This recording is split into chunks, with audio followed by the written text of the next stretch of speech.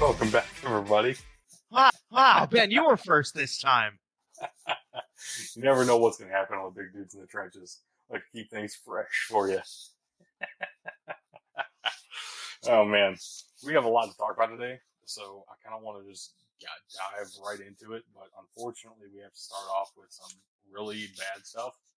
So, yeah. No way to go around that one. First of all, as you know, John Madden passed away not that long ago. At the very least, Madden 23, all three versions of Madden 23 will have John Madden on the cover this year. So that's nice. That is about the only thing EA has done right in about the past 10 years. And I love it. I love the legacy that this is going to portray down. This is absolutely fantastic. We know for sure that the image on the right, when we have labeled as official, that will be one of the covers. That's an homage back to the original Madden NFL football game, or John Madden football, I think is what the actual title was. Yep. Where he is busting through the whiteboard with the football. It shows much younger John Madden. The one on the left, if you can see the little logo down in the bottom right-hand corner, that's Pro Football Focus. They went and put this together. I personally like it. I would love to see a 23 more in the style of his scribbles than this, although this is pretty damn close. And it's worth mentioning that this is the first time since 2000 that John Madden is going to grace the cover of the game. And, I got it for you guys. Here it is, Madden 2000. And if you don't feel old yet, yes, this is an N64 cartridge. So, congratulations. Beautiful. If you knew what that was. Beautiful. I win. Don't you have, you just bought a Nintendo 64 recently? I do, and I did, yes. These are Nice. packs. Beautiful. Love it. What I don't love is the news coming around the NFL right now. Most of which so far is really bad. Jeff Gladney, 25-year-old former first-round pick from the Minnesota Vikings, and just signed with the Arizona Cardinals this offseason, has passed away in a car accident. I don't like this. Please make it stop. I mean, you said it right there, man. I don't think anybody likes it. We all just want it to stop. It's a tragedy. I have nothing really more to say. I feel bad for him. Thoughts, prayers go out to his family. Man, it's got to be difficult for him, but that's a tough one. Yeah, I really hate how cliche thoughts and prayers has become, because right now it's really true. I really do wish the best for his family, and I know this is a really terrible time to have to say that. Same thing, same news essentially for Marion Barber. Marion the Barbarian, 38 years old, found dead in his apartment. I don't want to talk about this anymore. This is terrible. At the same time, I want to remember Marion Barber. Yeah. He was one of the great running backs for us growing up. But I just want to move past it. Ben, I keep seeing you tease it there. We can throw it out there now. I keep wanting to put it up here, something to lighten the mood a little bit before we get into some more NFL news. But yes, I fully agree. Madden should probably just be a $20 DLC instead of a $60 double the price game. 100%. Especially since 21 to 22, all they did was, nothing. They did an update later anyway. At the same time, I feel like EA is going to only publish $180 editions with Madden on the cover. I would believe that, and I don't know if we mentioned it. The official drop of what all the covers are going to look like is going to be tomorrow at 5 p.m. Pacific time. You can go check that out live on their YouTube. I think is where they're going to be broadcasting that. The same place they had follow Twitter. Or follow Right. Twitter. So that actually means if you're listening to this audio version, it will already be out, and you can go check those out. But if you're watching us live on Twitch, like you should be, or on like our Facebook, friend Torque is. yeah, it'll be tomorrow. So we're done with sad stuff. I hate sad stuff, and we're moving on. Stephon Tuitt is retiring. Not sad necessarily. His reason for retiring kind of is. 8 years in the NFL. He just finished his degree at Notre Dame, actually. And he said this was really one of the big motivators for him moving on from football. Also, his brother passing away last year was a big reason he missed most of the season last year as well. And so the Steelers were very supportive of him. As honestly, if I ever had the chance to play in the NFL, I would hope at this point it would have been for the Pittsburgh Steelers. It's one of the best organizations in all sports. How they run themselves, how they handle players' situations like this. It's the best in the world. Yeah. So Stephon Tuitt's out. It is kind of a hole for the Steelers now on that defensive line. At the same time, you only really had one great season, honestly.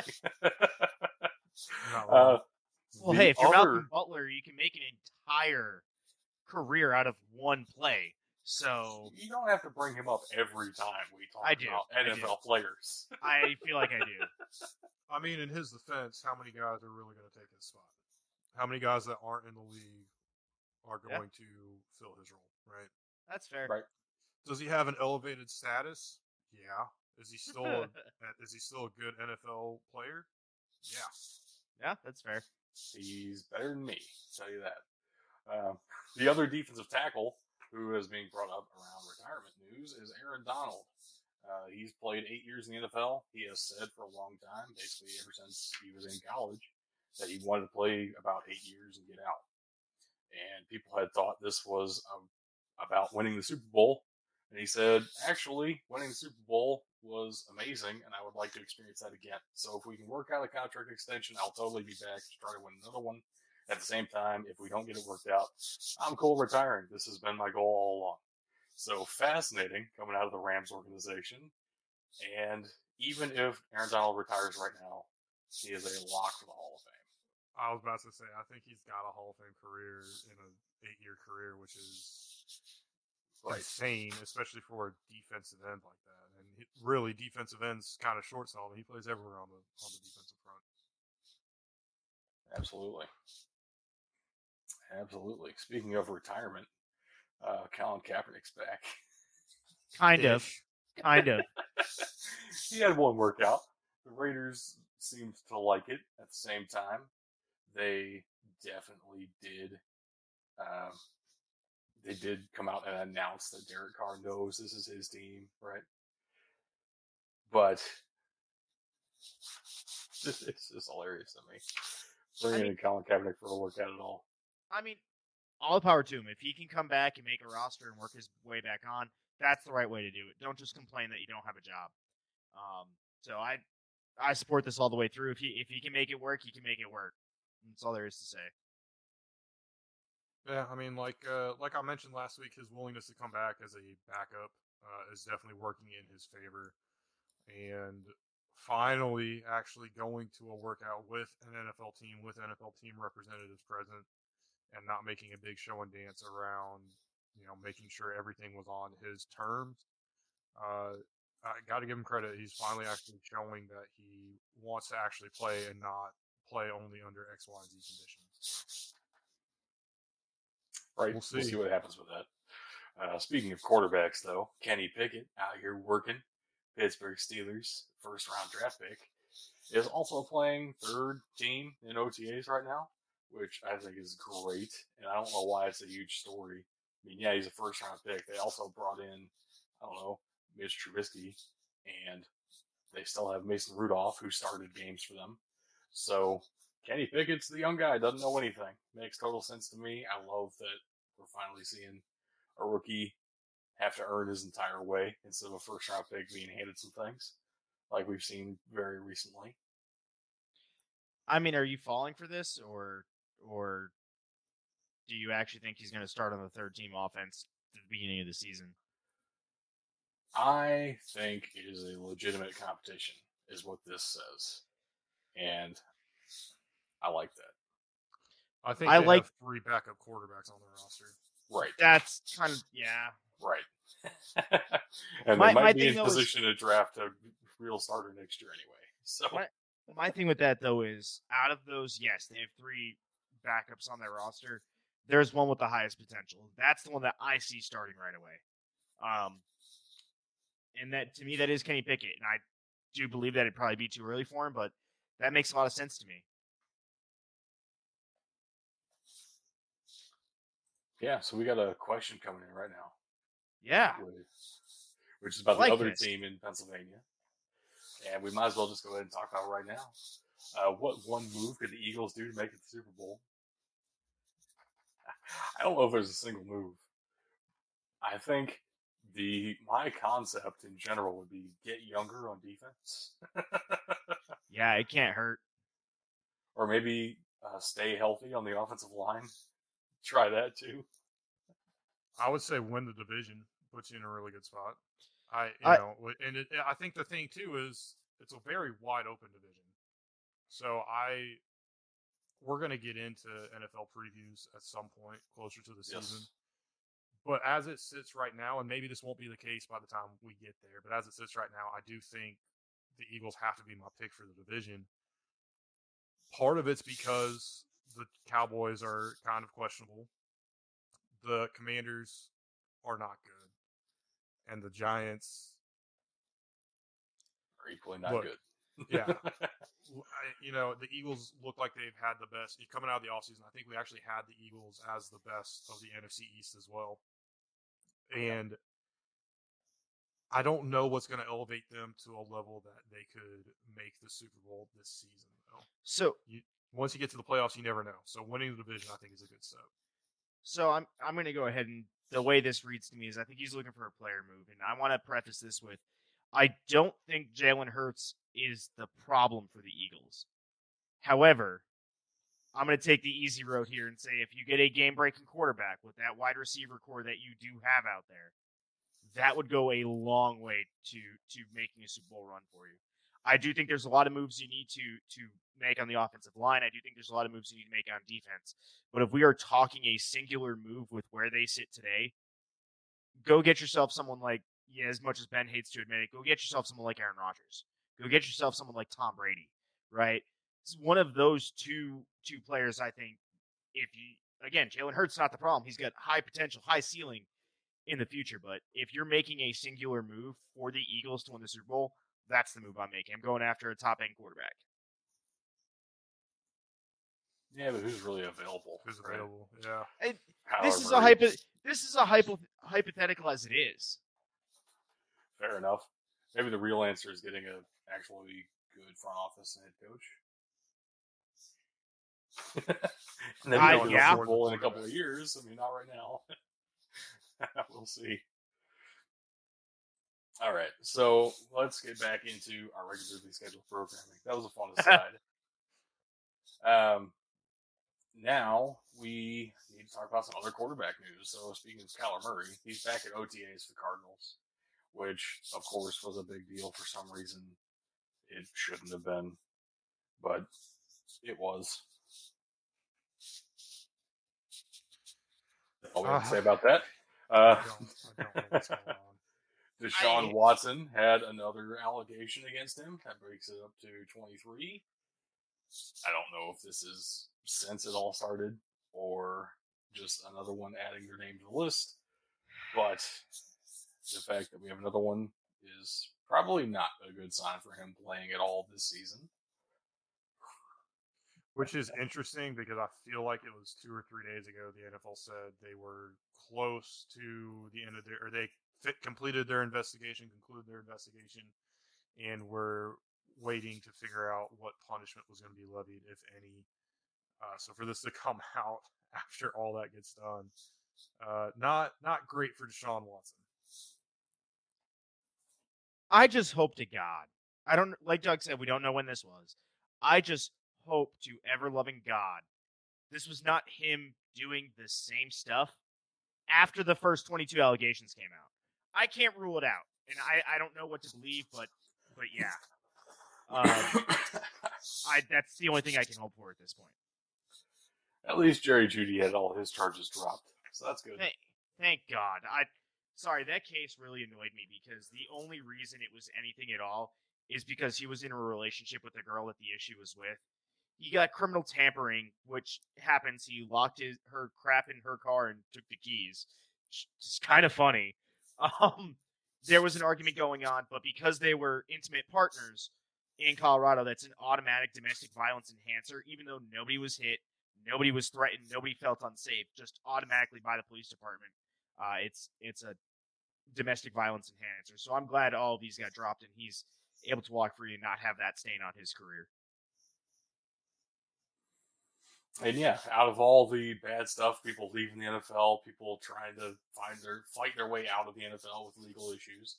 Akeem Hicks just got signed, so that's cool. Yay! The Buccaneers have another defensive tackle, as if they needed Akeem Hicks. Let's just replace Ndamukong Suh with younger, arguably better Ndamukong Suh and Akeem Hicks. At this point in his career, probably better, yes. He's better than Ndamukong Suh is right now, yes. Also doesn't have the violence on the field thing. I will say the only drawback to Akeem Hicks and potentially why he was waiting around for a contract so long, I don't know the last time he played a full season. Couldn't tell you. So the Bucs seem to have a great training staff down there as long as he doesn't have a serious injury. Even if he has something minor, he'll probably be back. I mean, we've seen it with Gronk the past 2 years. So 2 years, sorry, missing a few games, coming right back. So I don't know. We'll see how it works, and it's unfortunate that the Buccaneers just got that much better. Good luck if you are a fan of any other team in the NFC South. Well, first off, no other team in the NFC South other than maybe the Saints were actually going to be competitive this year. So, yeah. Thanks. Great addition there, Doug. Yeah. I just wanted to point out that Akeem Hicks played 3 back-to-back full seasons, 2016 to 2018. So was that before he was at the Bears? 2019 and 2020, he did not. Right. He was on the Bears for those 3 full seasons, and then missed most of 2019.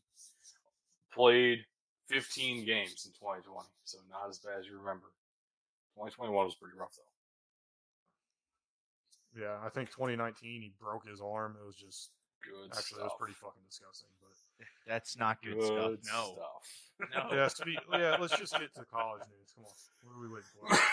The NFL's depressing this week, dude. All right, college news. We have some fun stuff at least. I want to start us off with yesterday, as we're doing this live, and Tuesday, as you're listening to this,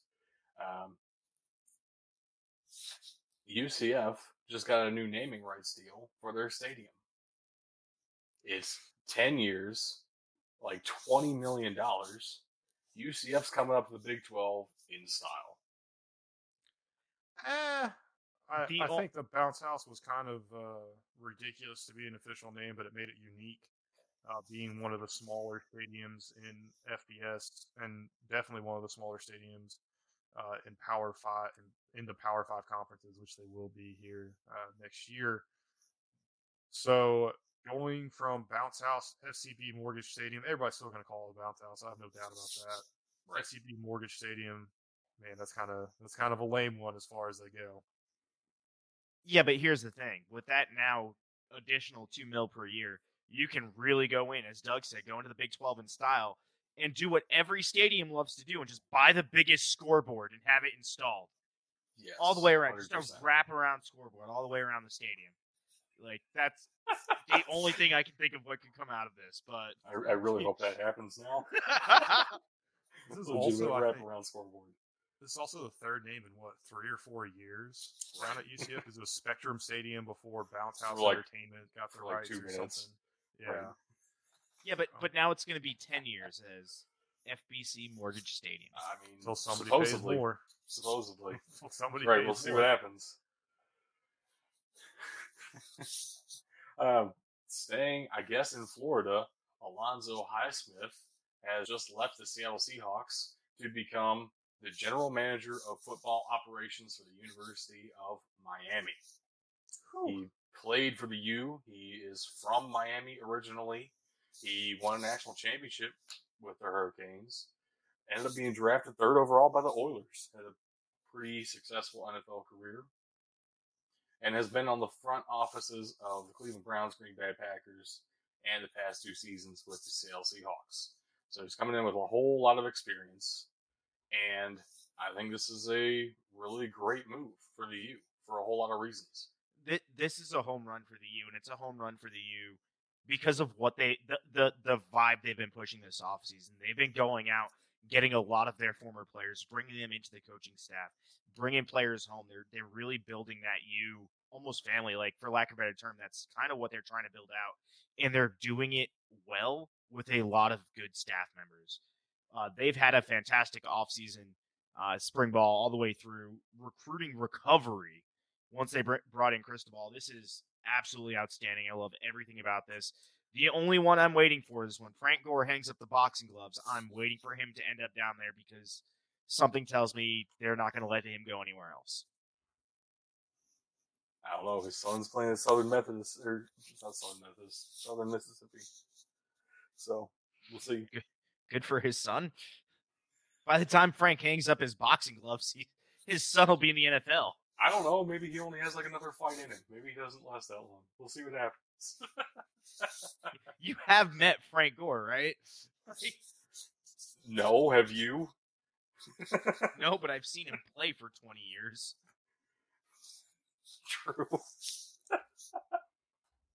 All right.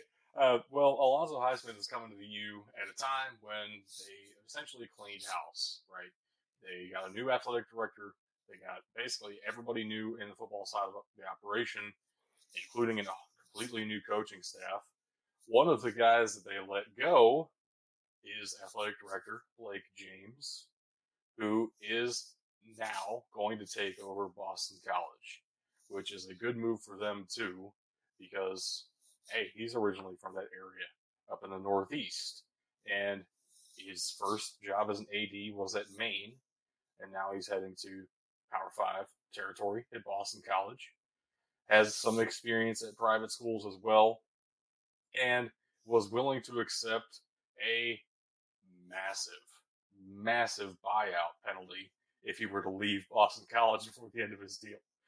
Because Boston College now has gone through, this is their 3rd athletic director in about 5 years, moving on to bigger jobs.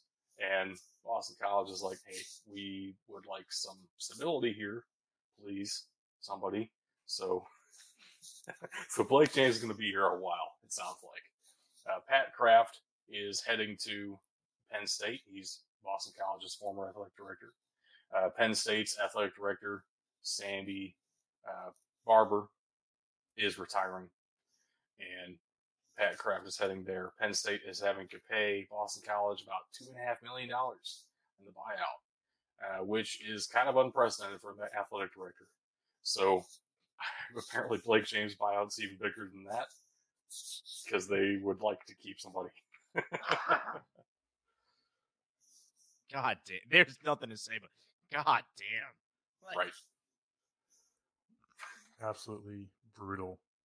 So Boston College is getting more money for their athletic director than UCF is for their stadium naming rights in 1 year. Love to see it. Love to see it. I think that does it for college news, though. I'm going to try to go through non-NFL pro news and previews and reviews as quickly as possible. Starting off in the USFL, there's 2 more weeks left in the regular season after this one. The Stallions and Generals have both clinched playoff berths. Shocker, the undefeated team and the one-loss team have clinched playoff berths. Everybody should be surprised. I know, I am. The Stars and the Breakers, they can clinch this week. They are probably the only 2 other teams that have looked enjoyable to watch, shall we say. The Breakers are going to need the Bandits to lose or to beat the undefeated Stallions at home. So we'll see what happens there. The Stars, they're playing the 1-6 Panthers. Their path looks significantly easier. And actually, I don't know that that would make either of them clinch because both teams would be 5-3. So if the Breakers lose and the Stars win, things are going to get very, very interesting moving forward. And we might have some drama, especially if the Bandits win. Last but not least, in the news section, tickets for the championship game in Canton, Ohio are selling for $20 a piece, which is only about $5 more than what they're going for in Birmingham. So if you're around the Canton area, make a weekend out of it, right? It's going to be a 4th of July weekend. Go catch a football game. Go check out the Hall of Fame. It might not be the best football in the world. I don't think there's any debate about that. Well, by the But time it's football on the 4th of July weekend. It's football on the 4th of July, and let's be real, the Stallions are going to be playing, and probably playing against the Generals. So it's going to be a pretty good game. So $20 is actually general admission too. A club seat's only $40. That's Good totally worth shit. it. That's Yeah, why. I Yeah, that's what I like to hear. It's We'll also try to get because out there. nobody wants to watch the USFL Championship live. So $40. Hey, if club there's seats. anybody from the USFL, if you give us press passes, We we'll will be there. there. And we'll pay for our tickets. Yes. Just give us press passes, and we'll show up. We'll pay the $20 admission too. Going to the USFL review from this past week, the New Jersey Generals beat the Tampa Bay Bandits 20-13. This does put the Bandits a little on the outside looking in at a potential playoff berth. The New Orleans Breakers beat the Michigan Panthers. No surprise there, 31-27. Michigan is actually putting up more of a fight than some of these other teams are. So hats off to them as being the best 1-6 team in the USFL because there's 3 of them. They're not alone. The other 2 are the Maulers and the Gamblers. They both lost. The Maulers lost to the Birmingham Stallions 26-16. Surprisingly close game for easily the worst team in the USFL. And the Philadelphia Stars, undeniably the best too. Yes. Yeah. The Philadelphia Stars won 35-24 over the Houston Gamblers. That was the last week they're going to be playing at the new stadium. This week, they're going to be at Legion Field, the old Iron Lady. And the games look a little something like this. The 1-6 Maulers taking on the 6-1 General Friday at 8 p.m. on USA. Have I got a spoiler alert for you? The Generals are going to win this one. Easily the game everybody should watch if you want to watch any of them. Circle this one. 5-2 Breakers going against the undefeated home team Stallions Saturday at 3 o'clock on Fox. And then on Sunday, we have the 1-6 Panthers taking on the 4-3 Stars Sunday at noon on Fox. Rounding out the weekend, the 1-6 Gamblers versus the 3-4 Bandits at 4 p.m. on the Cock. Get ready for it. Get up for it. I know. I probably won't watch any of it. I don't really have excuse this week, though, except for the fact there's there's the USFL. there's going to be some FCF playoff action is what I was going to say. Playoff games. Yes. But before we get there, let's talk a little bit of news here. The People's Championship is going to be on June 11th. Tickets start at $20, but can go up a lot if you're willing to pay for some extra bennies that come with it. Yeah, I think it's like $80 for a VIP experience, which I don't know what all that entails. But then the joint that the dude was smoking on the field. Well, it actually won't, and we'll talk about that in a second. But if you want club seats, whereas the USFL club seats are $40, club seats for the FCF Championship are going for like $1,200. Yeah, it is an absolute party. Wait a minute. Wait a minute. VIP experience is $80. Right. And the club seats are $1,200. I said that correctly. What? If you want to shell out some cash, you can go in style. If the FCF knows how to do one thing, it's market. Absolutely. It makes you curious and makes you want to pay that just so you understand what you get for it. No, I just want to pay the $80 for the VIP experience. But it'll be down at Pullman Yards in Atlanta, where it's been all season. Right. Exactly. Perfect. So- Beautiful. So absolutely, if you have the opportunity to go do it. Now, you mentioned, not by name, but Jason Stewart, former Zappers quarterback. I say former because he was cut by the FCF. Why? Because recreational marijuana use is not legal in Georgia. Therefore, use of marijuana at Pullman Yards or the FCF hotel, I don't know what hotel they're staying at, but any use of marijuana, recreational or otherwise on those premises Is a no-go. not allowed. So while they don't drug test, and if he had, done it in a parking lot in the middle of Atlanta somewhere, said the same thing, and had a celebratory joint after winning the game, nothing would have happened to him. But he did it on the field, on camera, and he's no longer playing in the FCF. That's the only way that I know his name right now. Georgia got this one wrong. There it is. I'll say it. Georgia got this one wrong. If it makes you feel better, he went to Memphis, and I didn't know his name before this either. That's Exactly. because he was probably playing has- behind the 68-year-old. No, he was playing behind Paxton Lynch, actually. So, Who was playing over the 68-year-old, literally. FCS scores this week. The Kingpins won 24-20 over Board 8 Football Club. For the first time ever, the Glacier Boys beat the Should Have Been Stars 28-20. Aoki beat Knights of Degen 36-30, and the Zappers clinched their spot in the playoffs 42-38. And that Which is terrible to me. I understand they got the divisions set up, but at the same time, the Knights of Degen have a better record than the Zappers. Oh, hold on. No. Because if we're going by that, Miami should have got in last year, and the Washington Commanders should have been left out. No. I mean, there's 32 Should've. teams versus 8. right. Yeah, but you still have two divisions, right? So, and that's why I support the way they're doing it. You're right. Maybe make it more of the top two get in, then wild cards after that. That's something that you could look into. Here's the thing, though. We're going to this model in college football anyway, right? We're getting rid of all these divisions. We're going to a 1-2 for conference championships pretty much across the board, it seems like. Why not do that in the NFCF? You can have the top 4 teams. There is a separation between the top Because 4 the and fans bottom haven't 4. said they haven't. Yeah, put it up because to the fans yet. voted on this. Yeah. I don't think the fans voted on it. I think Yeah, the it's just fans kinda didn't how get it to was vote set up. on. Well, Right. The only thing Right. I love here is that the Zappers might be the streakiest team in the FCF. When they lose a bunch of them straight. But when they win one, they also win a bunch of them straight. They started fair. 0-4. They had the same record as the Glacier Boys.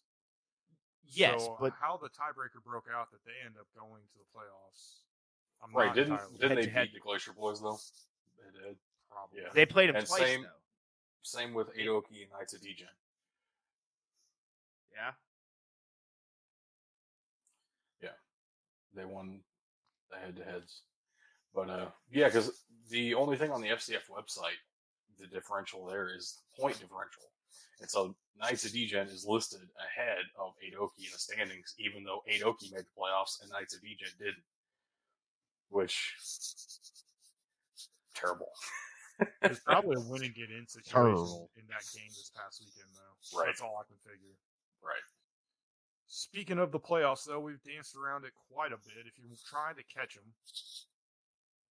check it out. 6 p.m. on Saturday will be Board 8 Football Club versus Aoki.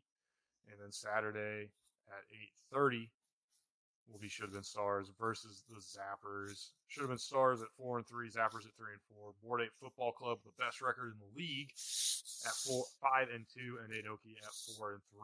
It's going to be a good time. I am actually available, I think. I should be able to watch. Nope, take that back. Probably won't. It's my anniversary. I haven't been able to watch. Look, I want to say this is actually a perfect transition because when the SCF was playing earlier in the spring last year, but they started shortly after the Super Bowl, Mhm. it was so easy. But the weather's getting nice. This past weekend was Right. Memorial Day weekend. I had my class reunion. I was out of town. And now my anniversary's coming up. Like, I've got other stuff coming on as we get more and more into spring. That's why baseball's so popular, because you can miss 5 games and not miss anything, right?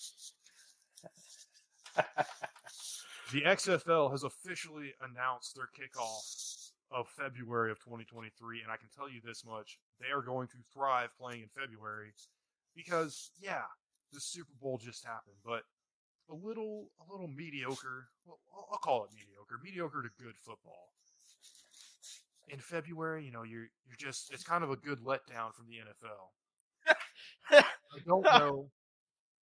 don't know that the best of the best to the mid of the mid. Yeah, and I don't really know that the USFL would have had that same effect. I think the USFL actually did the XFL a favor by starting as late as they did, because it probably would have left a bad taste in everybody's mouth. And the XFL solely would have been thriving off of the name brand recognition that they have. But February 2023, check it out. They will be back. Coaches, they were announced April 13th. I don't know if we ever fully talked about it. I don't know that it was completely official. Maybe. I know we covered a few, and maybe I'm getting a little bit confused with the USFL, because I know we had that too, where they rolled them out 4-2-1-1 or something weird like that. So yeah, and the ones they saved for last were the ones I'd never heard of, and the ones they set up right up front were the guys that was like, oh, okay, I know that guy. Yeah, exactly. So I'm going to run through these coaches real quick, hit a little bit of their highlights, and I see Mike Tackett's comment here. We'll get to you momentarily, good sir. The head coaches are Reggie Barlow, former Virginia State head coach, Super Bowl 27 champion with the Buccaneers. Anthony Becht, Windgrass Ranch High School offensive coordinator. 27th pick. A little bit coming out of nowhere as far as coaching goes, but he had a 12-year NFL career, and he was 27th overall pick in the NFL draft in the year he was drafted. So, I mean, he has some experience. He knows how to play football. Just exactly. A little bit new to coaching. I think we can kind of say the same thing for a couple of the other guys, like Hines Ward. He has a little bit of experience. Right. Coached at FAU as the wide receivers coach. Obviously, 2-time Super Bowl champ, Super Bowl 40 and 43. And then Rod Woodson, 17-year pro, 3-time Super Bowl champion, 30, 35, and 37. And, oh, by the way, that guy, Rod Woodson, he's a Hall of Famer. So he knows a thing or two about playing football. And he has never coached before. Because he's seen a thing or two.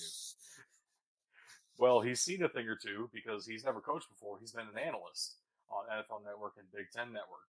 So he has definitely seen a thing or two. He's called a game or two, but never called plays for a game or two. Absolutely. I kept that going way too long. We got Terrell Buckley, former Ole Miss cornerbacks coach. That's the defensive back we're talking about here. Super Bowl 36 champion with the Patriots. Jim Haslett, Titans inside linebacker coach, 30-plus years, and two 30-plus years of coaching experience. I think he was at the University of Buffalo, and then he moved up to a Power 5 school. But then he spent the rest of his time mostly in the NFL. He had the United Football League. He tried to coach a team out there once when that was a thing for half a month. And then there was another league that he tried to get into, but he went back to the NFL. Current linebackers coach, but he's been around for a while. Not as long as the next guy though. Yeah, Wade Phillips. I just read Jim Haslett. Jesus, Wade Phillips. Probably know him. He looks like man. He's kind of a scary man to look at sometimes. Former Rams defensive coordinator, 40-plus years coaching experience, 10 different NFL teams, 2 different FBS level college teams. God damn. Yeah, this guy is an absolute legend. He's coached damn near everywhere in the NFL, it feels like, and 10 different teams. Yeah, it makes sense. If you were a defensive player in the National Football League from 1980 to 2015, you were coached by Wade Phillips at some point. Yeah. Last but not least, this guy is a holdover from XFL 2.0. I guess it's XFL 3.0, 2.1, whatever you want to call it. Bob Stoops, and you might remember his most recent coaching experience was in the bowl game for Oklahoma. He came back to coach his previous college position there, and he's back in the XFL this year. Yeah, I mean, it's cool to see him keep this continuity up. I think the XFL is just something that he personally believes in too. So I'd love to see that he's going to be back at the XFL level, so to speak. And I do want to get to this. We have one other XFL news story, but I told Mike we'd get here next. He says, "Happy June, boys. The NFL European League of Football, it's kind of NFL Europe 2.0, starts this weekend. Can't wait to see Jim Tamasula resume coaching where it all started for him. Even better, week 1 of the NFL is only 99 days away." And Mike, I got to say, I don't know how to watch the ELF. We've talked about it on this show very briefly before, too. We have. But I am very, very excited to try and see. Very excited. Tamasula. Whatever. I'm very excited. Where'd you get Tamasula? I'm trying to get through this fast, man. We got a bunch of shit. I'm very excited to see. You done? You good? I'm very excited to see Jackson Erdman play for the Indiana Vikings. You make fun of me all the time for messing up names. And this one's spelled out for you. Oh, man. Whatever. We talked about this a little bit last week with the kicking showcase for the XFL. There are 6 official showcases for players they can try out all summer.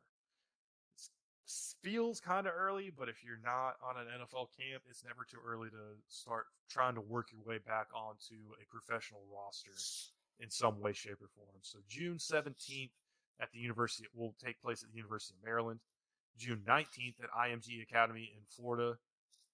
This one might be interesting because I don't believe there is the same rule about playing in college or being however old to enter the XFL like there is for the NFL. So that one could be interesting, as well as June 25th, McKinley High School in Honolulu, Hawaii. Then July 16th rather at Jackson State University, July 22nd at Arizona State University. In July 24th, Choctaw Stadium in Arlington, Texas, which I assume is just a high school football field somewhere in Arlington. No. So it was actually built as the Rangers AAA affiliate stadium in the 80s. It just got renamed this summer, like a couple of days ago, I think. The Choctaw Casino. Choctaw Nation. Choctaw Casino bought them. Naming rights. So it's been used most recently as more like a soccer stadium. I think the XFL was able to use that stadium last year. XFL 2.0 was in a couple of games in that stadium as well. Wasn't it called Globe Life? Is that the old I name? think it was at one point in time, yes. So now it's Choctaw. Interesting. Well, that is it. That is all I had for non-NFL pro news. And yeah, I would love to. It was Globe Life Field. Sorry, I got sidetracked. I had to check it out. Yeah. That is all I had for non-NFL pro news. We do have one more segment, and then we have the return of a very popular segment here momentarily as well. So, hey, Doug, this next segment's popular too, at least with me. Pretty popular.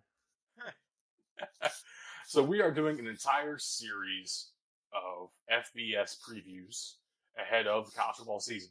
We're going to start with the independents, and we're going to go through another 10 weeks, one conference each week, talk about each FBS football team and what to look forward to this coming football season. At the same time, once we get closer to the season, we're going to start a division-by-division NFL review series at the same time, on the same shows. So stay tuned for all of this all summer long. There's going to be plenty to talk about. You're never going to want to miss an episode because, when are we going to talk about your favorite college football team or your favorite NFL team? It's all going to be mixed in. We're all going to be talking about, all summer long for each and every team. So this week is the FBS Independents. If you don't know, Independents is not a conference. Independence means they're not aligned with any conference. So we're not going to be talking about conference championships or anything, but we're going to be talking about Army, BYU, Liberty, New Mexico State, Notre Dame, UConn, and UMass. Now, a couple of those teams will belong to a conference next season, but they don't just yet. They're still independent for at least one more year. And I guess we should probably start off talking about each of their head coaches, because I don't know about you, but I have been extremely impressed with Jeff Monken at Army and the job he's done there. I mean, he's been all right. No, I'm kidding. Wow. Jeff Monken's done really good. Seeing him being the longest tenured coach in the Independents does not surprise me. The service academies have a tendency to lock onto a coach and hold them for as long as they want to stay. And a lot of these coaches do fall in with the discipline that these players have. They do fall in love with the ability, just the way they accept coaching. So they like staying there as well. He's been making Army better. It actually made them a force in the Commander-in-Chief's trophy again. So that's been fun to see the resurgence of Army. I think it was what would have been his third or fourth season there, because it would have been 2017 when Army beat Navy for like the first time since 1993. Right. That's outstanding. Right. That amazing all the way through. Man, he's not going anywhere, and I think that this projected win total is a little low for Army, if I'm being completely honest this year. I'll throw this out here, too. The fact that he is the youngest tenured coach among the service academies. I know we're not talking about all the service academies today. But if I had to pick between the three of them, he is absolutely who I'd be picking right now. Ken Niumatalolo seems like he is going a little bit backwards, and Troy Calhoun is Troy Calhoun. So, right, I would have picked Ken just a couple of years ago, but after the past Exactly. 2 seasons, Yep. right, Navy's taken a hard Exactly. slide, and Jeff Monken has just done nothing but keep improving. And they did cap off last season with a win in the Armed Forces Bowl, which, you know, is the main bowl that they go to if they go to a bowl. So, good stuff. Also, love to see Kalani Sitake sticking around at BYU as they head into the Big 12. He's getting a huge raise. Love to see that. And Hugh Freeze staying on at Liberty. Everybody else here, though, is a first-time head coach, at least for their respective school. Technically, honestly, we'll get to UMass. Don't know who I'm more excited to see between Jerry Kill and Jim Mora. I know. I know. It's pretty wild.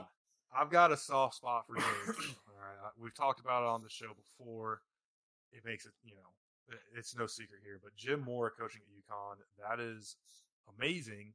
And just think, Jim Mora is about to be an FCS college football head coach too. Like, that's insane to me. What? No love for Don Brown? Not that's the same way as these guys. That's what I expected. No, Yeah. I gotta say, out of this, I do love the Marcus Freeman hire. That might be my favorite hire, favorite new coach. And I'm not just saying that because he's at Notre Dame. It has nothing to do with them being considered a Power 5 school from the Independents. We'll call them ACC light. They're an ACC for everything except football. Yeah, ACC light. Tradition. Right.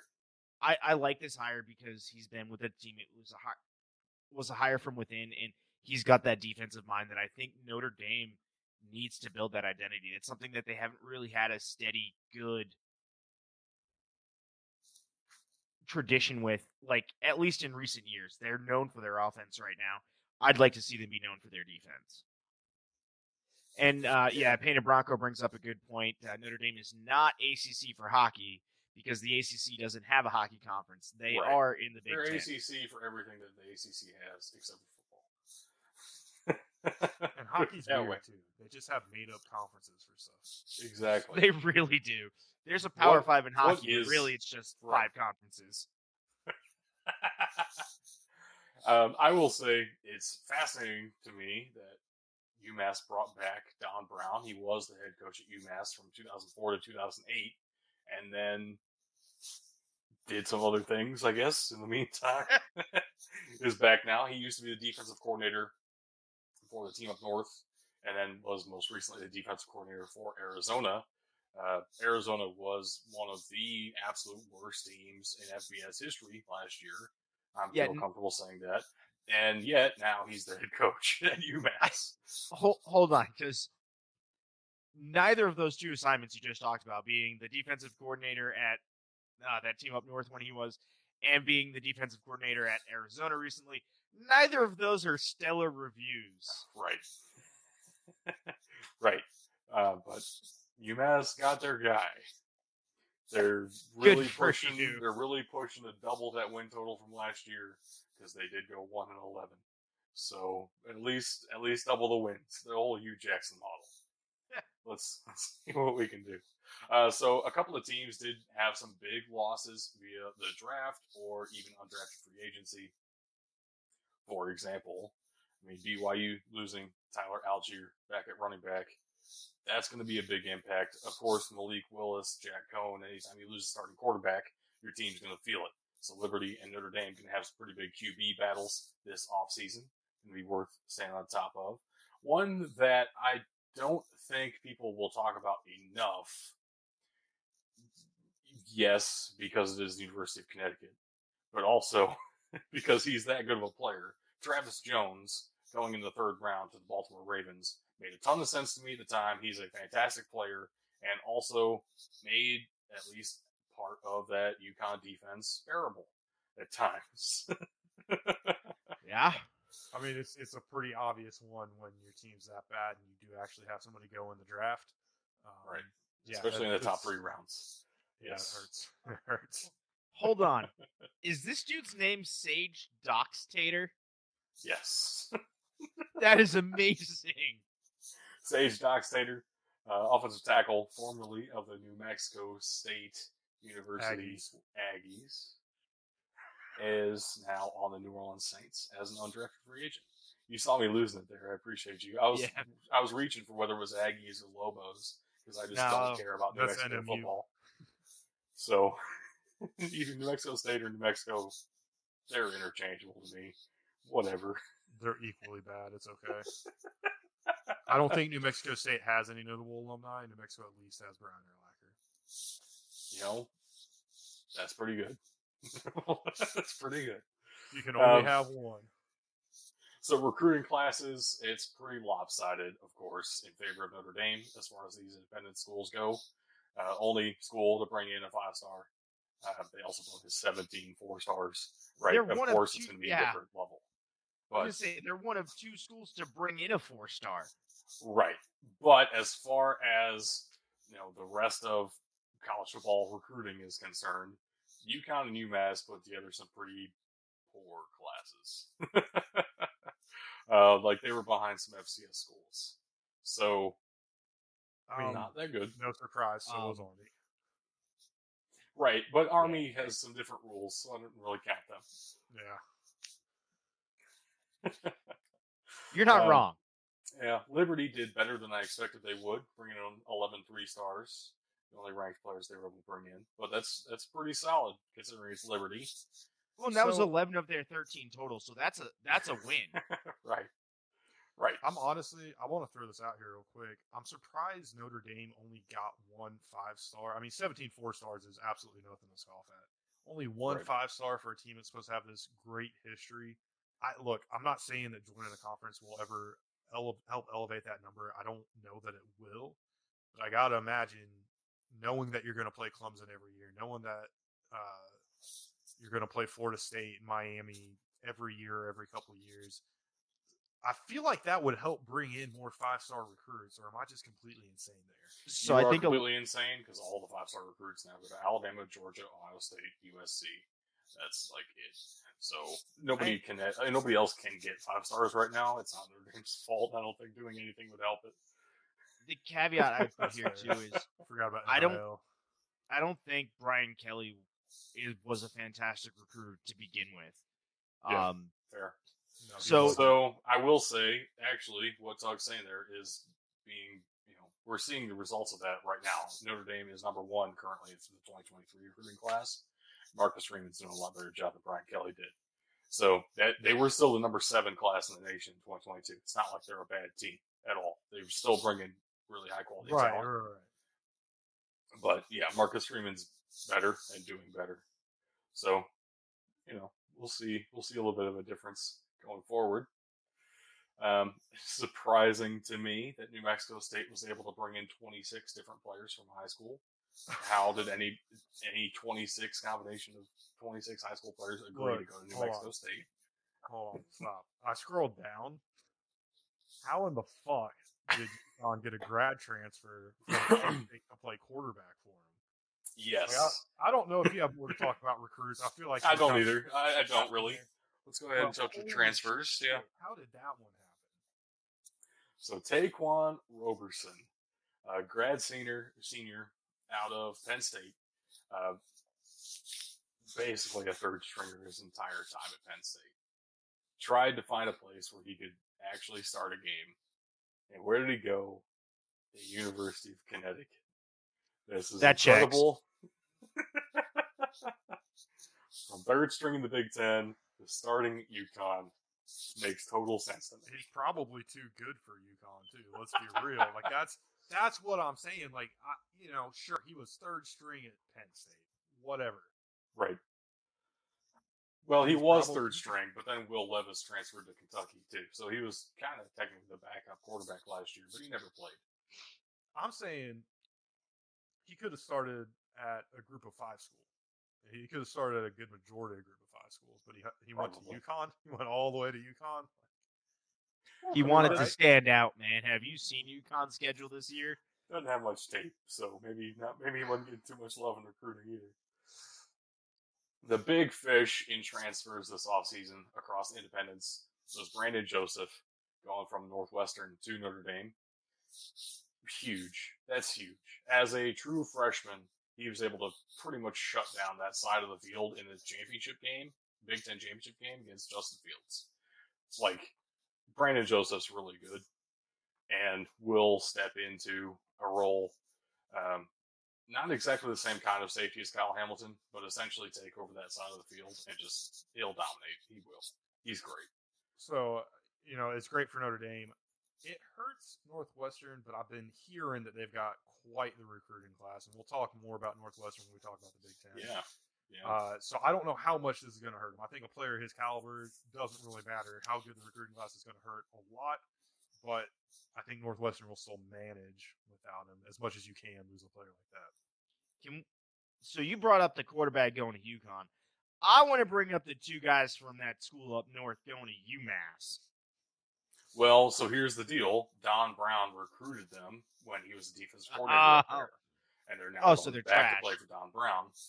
Right. They were 3 stars who had no business going to the team up north. So let's be real. So, all right, this was a rolling meme when Don Brown was up there. He had a history of recruiting Massachusetts players. Why in the world my do you God, ever I can want to confirm recruit players from Massachusetts? I have no idea. Massachusetts has never produced any good football players ever in their history. I promise you. Look it up since 1840. There's been no good college football players that have come out of Massachusetts. So, all right. This is on the viewers right now. You need to look it up. The Dugopedia has issued a challenge. I'm sure there's been somebody who played for Yale or some bullshit in 1890. I would put money on it. It's probably a Yale Bulldog that had the best career out of Massachusetts high school at this point. But my point being, they're not known for great defensive backs. I have one. Okay. Doug Flutie. Gonna call me on my sarcasm. He played for Boston College. Was he actually from Massachusetts though? Natick, Massachusetts was his high school. Okay. Well, I don't. Was he born there? No, he was. Oh, now we're changing the game. He was born in Maryland. He's not from Massachusetts. He's not from Massachusetts. He was recruited out of Massachusetts. That's not the same thing. So, born and bred Massachusetts boys. I'm going to make this so I have to be right. And it works. So George Johnson and Sammy Faustin are both headed back to play for Don Brown. Now for the Minutemen. So very, very good times. Congrats, guys. Is a guy leaving one of the independents? Yes. Micaiah Overton, and he's not very good.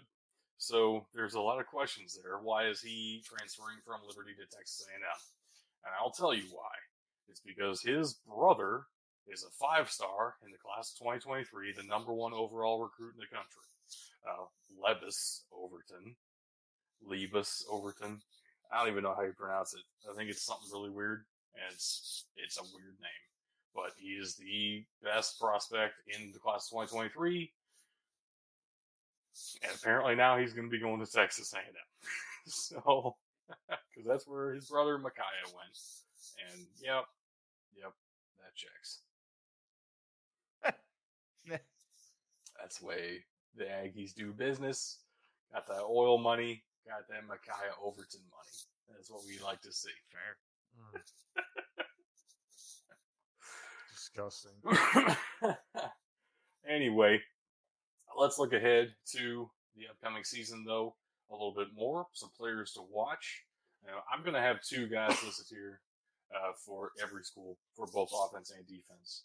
I don't know how much we want to actually run through this entire list, but I do have some guys highlighted. I think we'll make some major impacts across, just across the independents, I guess. Jared Patterson, of course, being the top one. I want to shout out. Center for Notre Dame. Yeah, I was going to say, this is the center version, not the running back version. Right. Jared Patterson, the running back for Buffalo, is not in this list. You're correct. I'm excited to see how Clark Barrington plays as well. Over at BYU. Right. Yeah. We've been high on Clark Barrington for 2 years now. So, excited to see him now that he's draft eligible this coming season. Yeah. Dude, that was first time I watched him play was against Navy, and I came to you guys and I was like, guys, we also found out after that game that Navy hadn't been having contact practices, so that's not their fault or my fault. I didn't say it was. At the same time, we kept watching Clark Barrington, and he kept dominating. That's also very true. No, one guy I'm interested in because I think he can make an impact here, but I don't know how much because there's a massive rotation. But it's going to be Tyrell Robinson out of Army. At that running back position, they're going to go through 3 or 4 a game. It's just a matter of how many times he gets the ball. He was the closest to breaking 1,000 yards last year for Army, so I put him instead of anybody else. Oh, so he's that fullback. It's a good rotation. Yeah.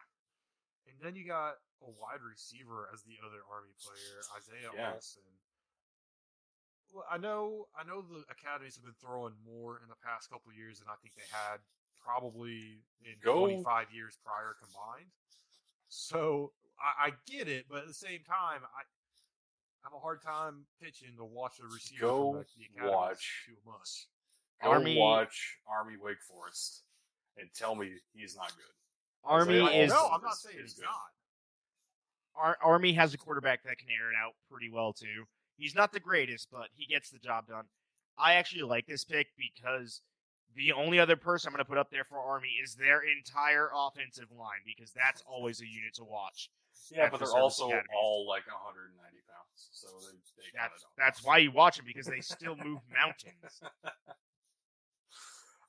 Michael Mayer, of course, one of the top prospects upcoming in next year's draft, tight end out of Notre Dame, being compared to some current NFL greats already, and he is just a true junior this coming season. Pretty impressive for him. Also, do want to shout out Ellis Merriweather. If you're going to watch UMass, he's at least, kind of interesting to watch. A little bit fun to watch, running back down there. Also, Rico Arnold is a lot better than anybody would realize because he plays for UMass. So, I don't think UMass is a very good football team. That's what we're taking away from this. You don't say. From the defensive side of things, there is one greatest defensive player in the independents, and it is Andre Carter II out of Army. Absolute stud out on that field. He is very realistically. It's realistically possible he will be Army's first round draft pick since like the 1940s, 1960s. With one caveat. One caveat. He needs the Secretary of Defense to sign off on it. If he's a first round pick, SecDef will sign that. I'm just throwing it out there. That's too good of marketing. Come on. If they're willing to sign off for UDFAs, Right. We're going to sign off for a first-round It- draft. So this is where the issue comes in because it very much goes in waves. I've seen years where they approve everybody, and I've seen waves where you've had third-round draft picks out of Air Force. Weston Steelhammer's the name that comes to mind. I think he was late fourth, early fifth round projection, and they straight up said no. That same year, they had approved. What was his name? Out of Navy, not Malcolm Perry. Year before, Keenan Reynolds. yeah. So it's tough. It comes in waves. You never know. It depends on what day the wind's blowing when that letter comes across their going desk. to default to what General Pete Dawkins said on this very podcast. I agree with it. If they have the talent, let them play. There's a program for it, so 100%. Right. I'm with you. Yeah, and if you're going to let anybody play the NFL football out of the service academies, you would think it'd be a guy with a name like Weston Steelhammer. But it Right? didn't happen. So I'm so mad for him. anyway, moving on from Andre Carter, fantastic player. Isaiah Foskey is actually projected to be really good. He was pretty good last year, but we're expecting to be really good this season. Of course, we already talked about Brandon Joseph. I mean, that Notre Dame defense should be solid. Again, Marcus Freeman coming in. Tug's excited for it. I'm kind of excited for it too. Yeah. And I get to see it very, very early in the season coming to the shoe. Whew, good stuff. Deshaun Ross for UMass is actually another former Teton player who transferred before this season. So he's kind of lucked into playing for Tom Brown again somehow. Did he or did he actually lose? Like, let's be real here. I guess we'll find out. Trayshawn Clark should make Liberty's defensive line pretty good all by himself, honestly. I wasn't ready for it. That wasn't supposed to be as much of an insult to Liberty as it came out as. It was more of a compliment to Trayshawn Clark, but I understand why you're laughing. It was just perfect. And honestly, the best corner in this entire group of schools that we're talking about today is out of New Mexico State University, which is a very weird sentence to say. Are you serious?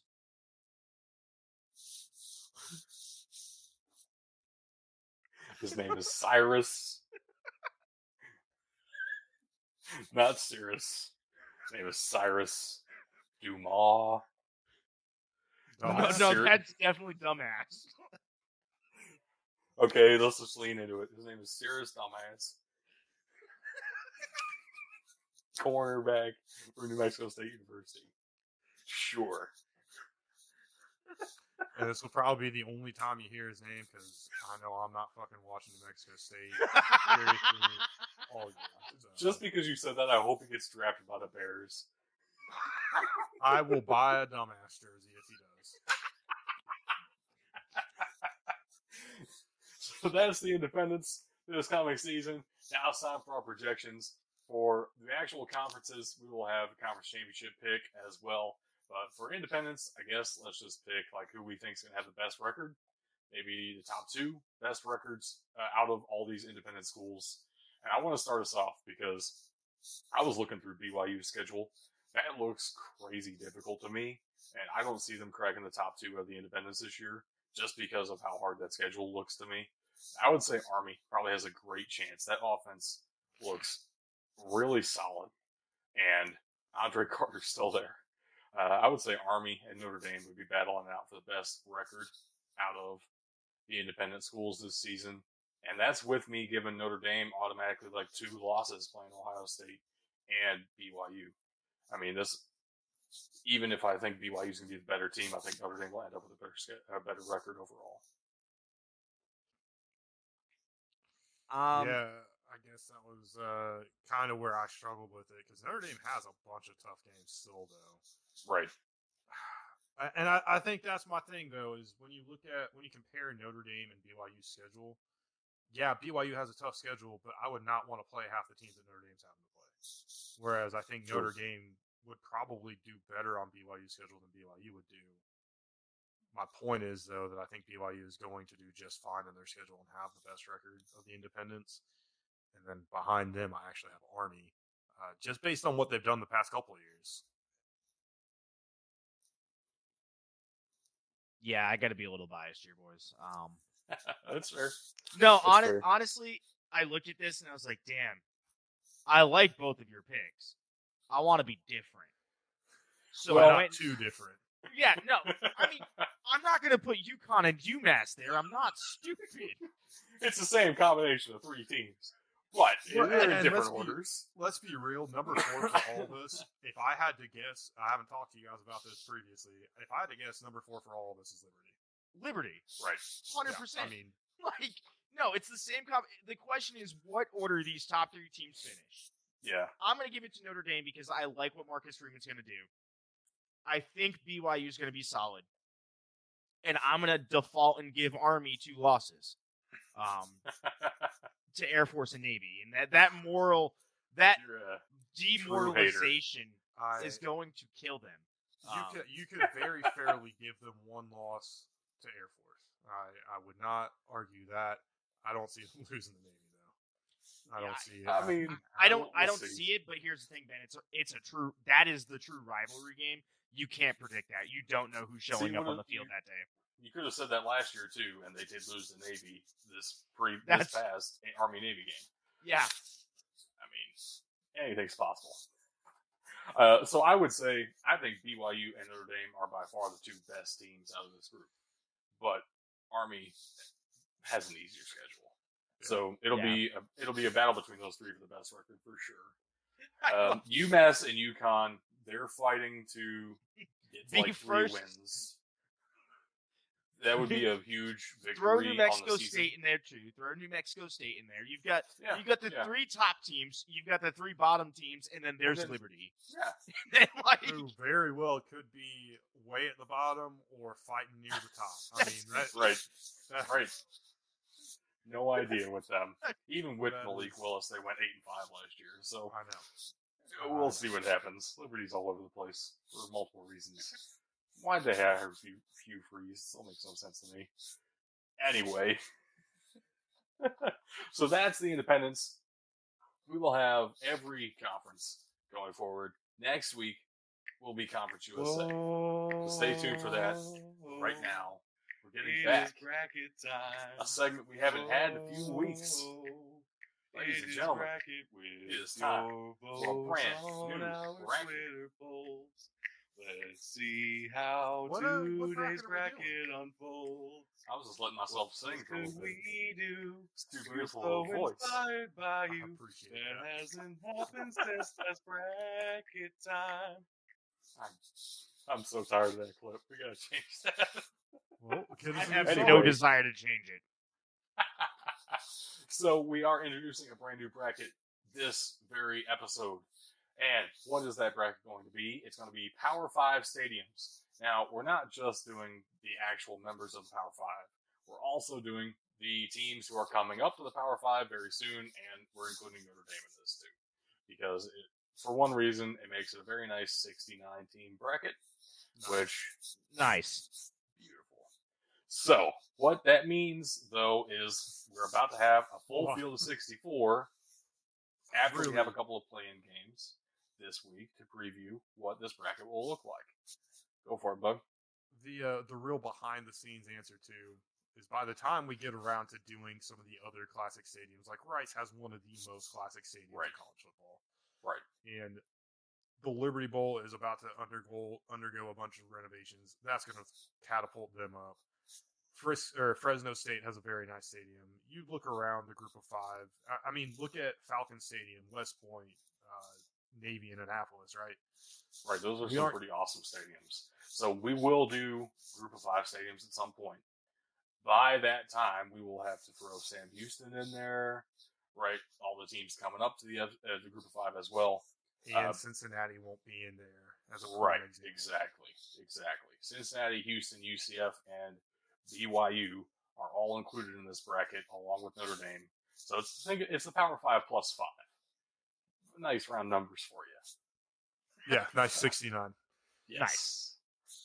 But that does mean we have 5 play-in matchups this week, and then we will start voting on our social medias next week. So stay tuned on our Twitter, Facebook, Instagram, all those locations. I have an idea. And I think this is where you're going, Ben. If our listeners are on with us and they want to vote real time, I will take their vote into consideration. Well, I wasn't even going to say that. I was just going to say we have these be the ones that we vote on next week. I don't know. Just we're kind of intro. We didn't really do a proper intro to the bracket last week. We were still figuring out what all we were doing. Give them a little piece test here. I don't want to do that though, because we're coming up. As long as this bracket's going to be, we're going to be butting up on the college football season, and we're going to want a different bracket by then. The whole off season is going to be stadiums. I feel it's a perfect lead into the college football season, though. Dude, this is some real behind the scenes live nonsense. On the air. We've pulled the curtain back. Yeah. High fourth wall. Wow, way to go. So, all right, I guess that's I'm good with either. I was prepared to debate these stadiums right now, but we have a couple people listening to us live. Are you guys ready for us to debate some of these stadiums right now? Or would you like to see us hold off and get your votes on social media? So Doug, while we're waiting for chat to respond here, I do want to point out the University of Cincinnati doesn't have a nickname for its stadium. That's okay. I would like to propose, because it's the little brother of Ohio Stadium, I would like to propose the mini shoe. No, we're good. We're all the way good on that. It's the same shape. I feel like they went with that because of Ohio State. That's what I'm saying. Prior to that, they had been playing at Paul Brown Stadium. Here's the deal, though. There are a lot of stadiums that are built that way. It's not because of Ohio State. Yeah, but not all of them are in Ohio. Look at Wallace Wade Stadium, right? You know, for example, right. Look at Memorial Stadium in Bloomington. Look at half the stadiums in the country. So, if you're going to call it anything, you can call it Kids Shoe. Maybe I'm that's down a little with bit that. better. No, I'm down with that. I will say the biggest disappointment is that they don't have black turf. I saw a mock-up for that. I think it was just a fan design. I loved it. Yeah. I absolutely loved it. That would be brutal. Fuck, that would be miserable at the start of the season. They would have to play at night. Brutal. That would have to be an indoor stadium at that point, right? I mean, no way you could really do that outside live. But we're not getting any responses to our question, which means I'm going to go with my original plan, and we're going to talk about these stadiums. So the 5 play-ins, we're going to have this entire bracket is seeded by capacity. So yes, that does mean the Big House is the number 1 seed in this bracket, and as an Ohio State fan, I was okay with that because it made logical sense. It is one of the best stadiums in the country. Let's be real. So that means the bottom 10 stadiums are in these play-in games, and the bottom 10 by capacity. I'm not saying Nippert Stadium is a bad stadium. I'm not saying that Vanderbilt Stadium is a bad stadium. I'm saying those stadiums are small, so we're going to talk about them first. And we'll do that right here, right now, starting with Duke University's Wallace Wade Stadium up against Nippert Stadium for the University of Cincinnati.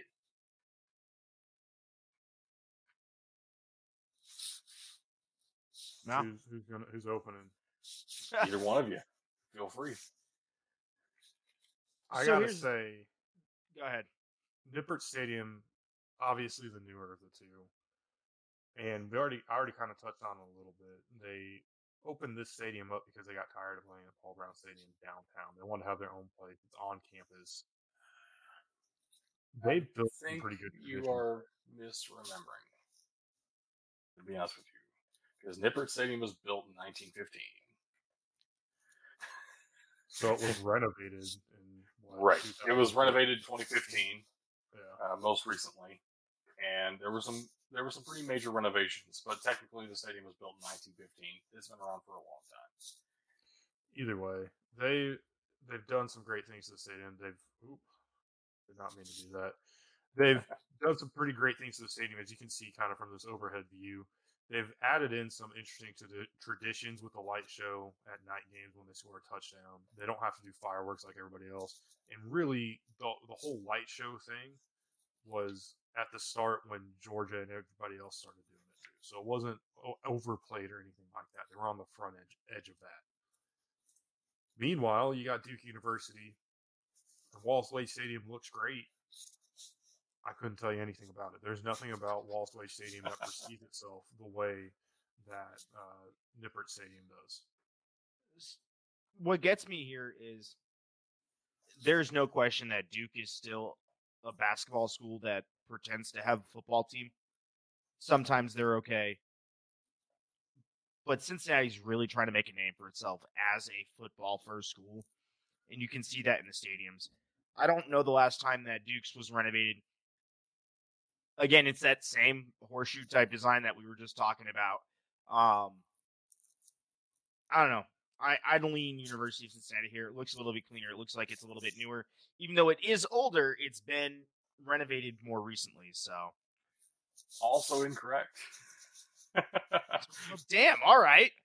Duke Stadium was renovated most recently in 2016, so 1 year after. It was built in 1929. Been around quite a while. I think one thing that'll swing you, Tug, Duke has natural grass, whereas Cincinnati has an artificial turf surface. At the same time, I do have a soft spot for natural grass. At the same time, Nippert Stadium looks way better to me. I mean, that's just like that feels like a football stadium way more than whatever that curve nonsense is Duke has going on. I think Cincinnati has to take this one. I fully agree. Sorry, I'm just realized that I could scroll to the right on our sheet here, and Nice. I'm learning things that might have helped me in this argument. That's really cool. I love that. Next up, we do have Vanderbilt Stadium and Tideku. Touchdown ECU Stadium. Absolutely. Touchdown ECU. That makes total sense. That's what I was. Yeah, so I guess I'll start us off because you guys don't know when these were built. Clearly. I had to jab in somewhere. Vanderbilt Stadium was built in 1922. Most recently renovated about 10 years ago, 2012, as opposed to Houston's stadium, which was built in 2014. Really one of the newer stadiums that we're going to see in this entire bracket. 2014's pretty darn recent for an FBS stadium. Yeah, I honestly love Tideku. Worth mentioning, they also used it for the XFL last time. Stadium gets a lot of great use. It's a smaller stadium. That is kind of a knock on it for me. And it's not really that appealing to the eye. And I know it's not entirely fair that the overhead shot I have of Vanderbilt Stadium is with fans in the seats. And I swear they've got to be photoshopped in because who the fuck goes to a Vanderbilt football game? Well, you can see the bleachers still through the fans. Yeah, so that's it's true. Maybe that's an Alabama game. That's why it's red. Yeah, potentially. Again, they've got the horseshoe design here, whereas Houston has more of a bowl. I don't know. Man, this is tough.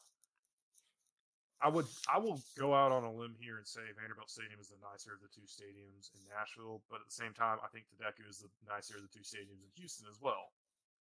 So I'm still back at square one. Both of them have an artificial turf surface, so can't help you out, Tug. You're on your own.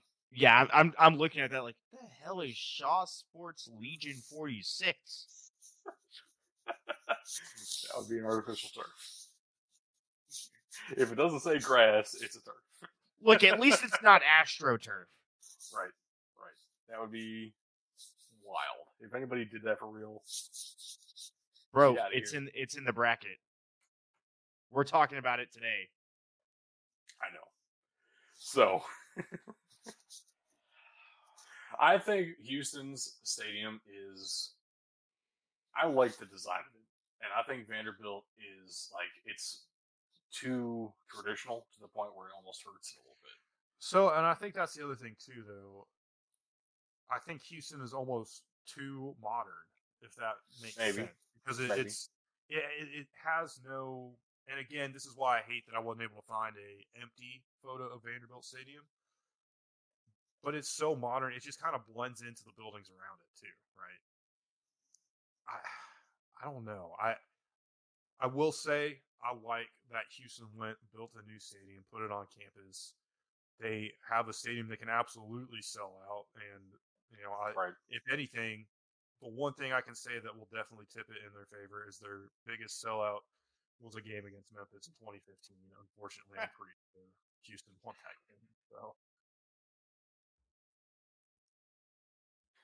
I think you're going to be the decider here, Doug. Who are you really going with here? I know you're a tradition guy, but this is still a tough matchup. No, it is, and it is because neither really wow me in any kind of way. Fair. Vanderbilt isn't really known for its football. That's what I'd be looking at here, is what are the traditions around the game. I don't think any of these really have any yet. Houston's still too new to have any true traditions with it. that's not true. Not Houston used football. to be. But No, not the Houston stadium. football. The Oh, stadium. that's fair. Yeah, that's entirely The fair. stadium. Because when you build a new stadium, typically you change, like you said, Cincinnati renovated their stadium and put a new light show in. Like, this really is a tough one.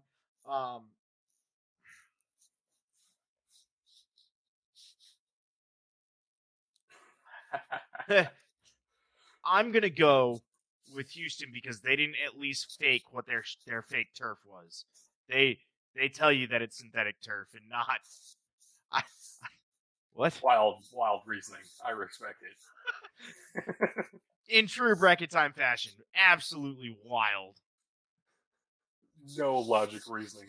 Love it. Perfect. You can see how well we prepped for it and why I was pushing to do this next week. But as it sits, Houston's moving on. Get out of here with that nonsense. We're doing it right now. Next up, we have Boston College up against Wake Forest. A little bit ACC action for you. God.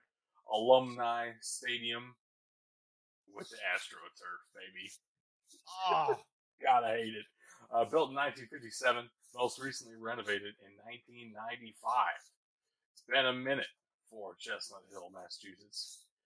Wake Forest, on the other hand, Truist Field, that's a relatively new name, but it is a pretty old stadium as well, 1968, and most recent renovation was 2007. So AstroTurf versus Field Turf, that is, wow. that is Something else. brutal. I don't think this is like the OG AstroTurf, though, where it's literally just a carpet. I think this is more modern AstroTurf.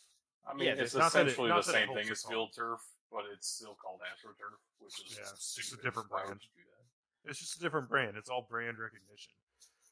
I'm going to default here to I've watched games from both stadiums on television, and on TV, Wake Forest is just better to look at because really there's not a ton that separates the two of them. They're both pretty old. They both have a lot of tradition.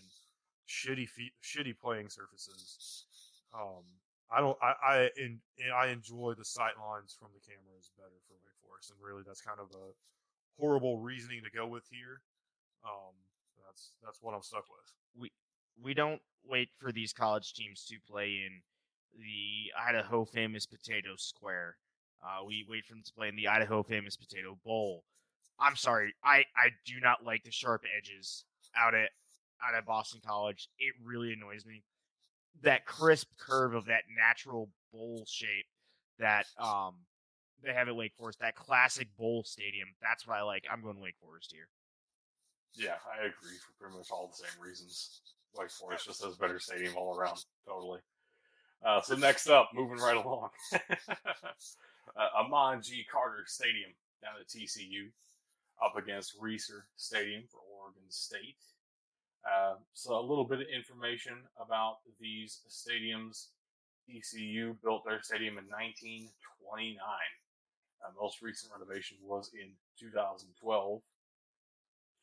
And it's going up against Reser Stadium, the smallest stadium in this bracket. Built in 1953. Most recent renovation was 2005. I'm concerned. Okay. How is your max capacity 26,000? And you had a sellout crowd of 47,249. Yeah. That's called standing room only. That's not going to change what I say here, though. There's a couple reasons I'm going with this. Honestly, you build for the level that you can sell out, and I still think Oregon State's a little overbuilt. Brutal. But here's the thing. Here's what's going to take it for me. Sometimes you get into good nicknames, like Duckface Beaver Carnage being an excellent rivalry name nickname. Man, Hell's Half Acre. I don't know if you can beat that. For me personally, at least at this stage of the bracket, that alone, Hell's Half Acre is going to carry TCU for me. You know, I honestly was leaning Oregon State and Research Stadium because it doesn't look like it's the smallest stadium on this bracket. It doesn't even look like the smallest stadium of the ones that we've done today. But yeah, I don't see how you're beating Hell's Half Acre. Like that alone wins it for TCU on this for me, even though there's probably a couple things. Aesthetically, I just like the look of Oregon State better as well. So See, and I don't. I think I don't unless you have a geological reason to go asymmetrical, just make it symmetrical 100%. if you can on either side, like main long side of the field. It should be symmetrical to me. But and we're not talking about Clemson today, but Clemson Memorial Stadium has that similar deck structure. Right, and it sucks. I hate it. No, I absolutely love it.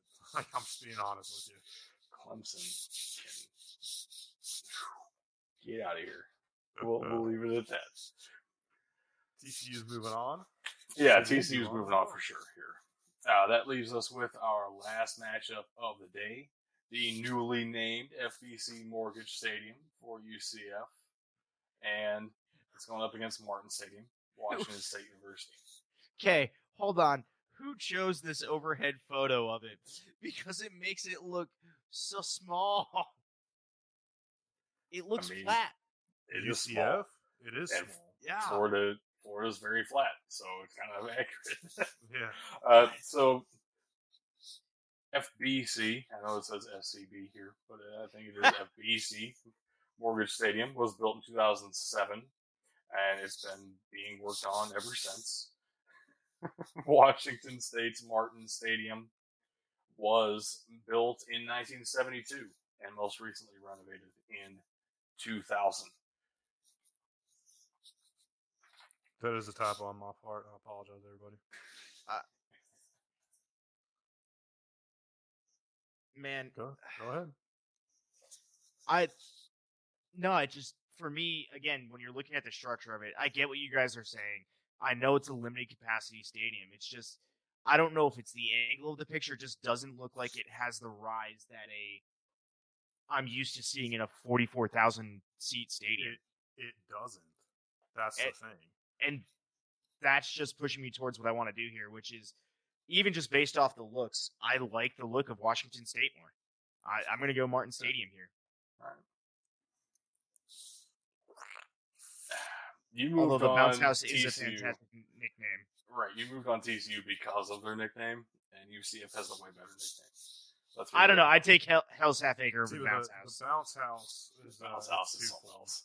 Right. So let's keep in mind that Bounce House Entertainment apparently is who had the naming rights last season. So it was just the Bounce House. That was the name of the stadium, which, Hell's Half Acre is a great nickname, but the nickname literally became the official stadium nickname for at least a year. It might have been 2 years. It hurts me to say that because I really don't like UCF. And the other thing about the Bounce House nickname is their stadium actually fucking shakes. Kind of like Yes. Kyle Field whenever everybody's doing the sawing motion in the stands. But this It time stays with like only this like way. 30,000 people. Exactly. So it also brings me back to how safe is it to fucking watch a game there, right?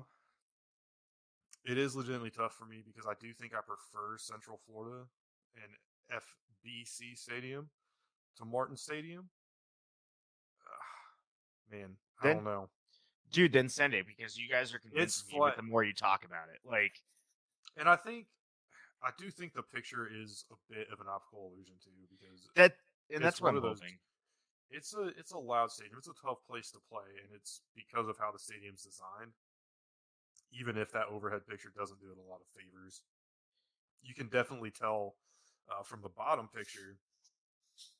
It's definitely got some rise to it. So, man, I think I'm gonna go with FBC Mortgage Stadium. You know, actually, this is wild.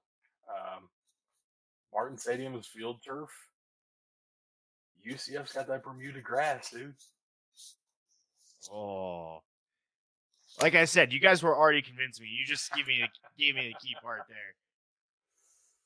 So the brand newly named FBC Stadium down at UCF, the Bounce House, is going to be moving on.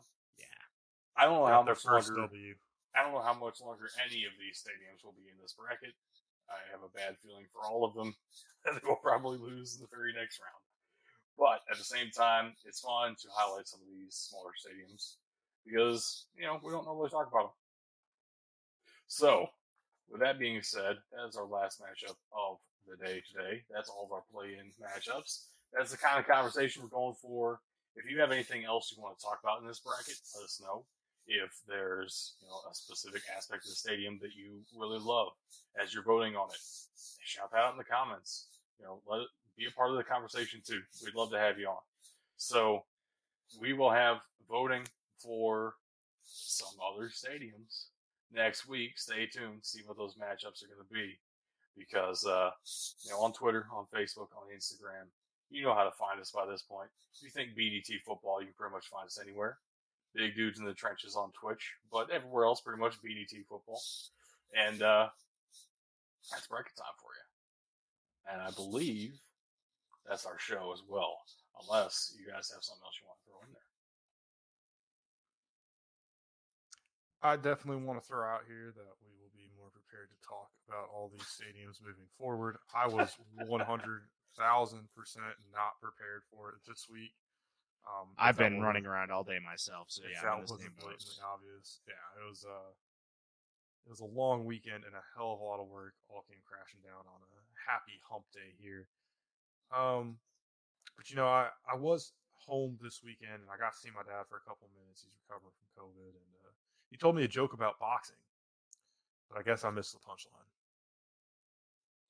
All right, ladies and gentlemen, that is clearly all the time we have on the show today. Thank you for watching and/or listening. And just remember, you can't win a game if you can't win in the trenches.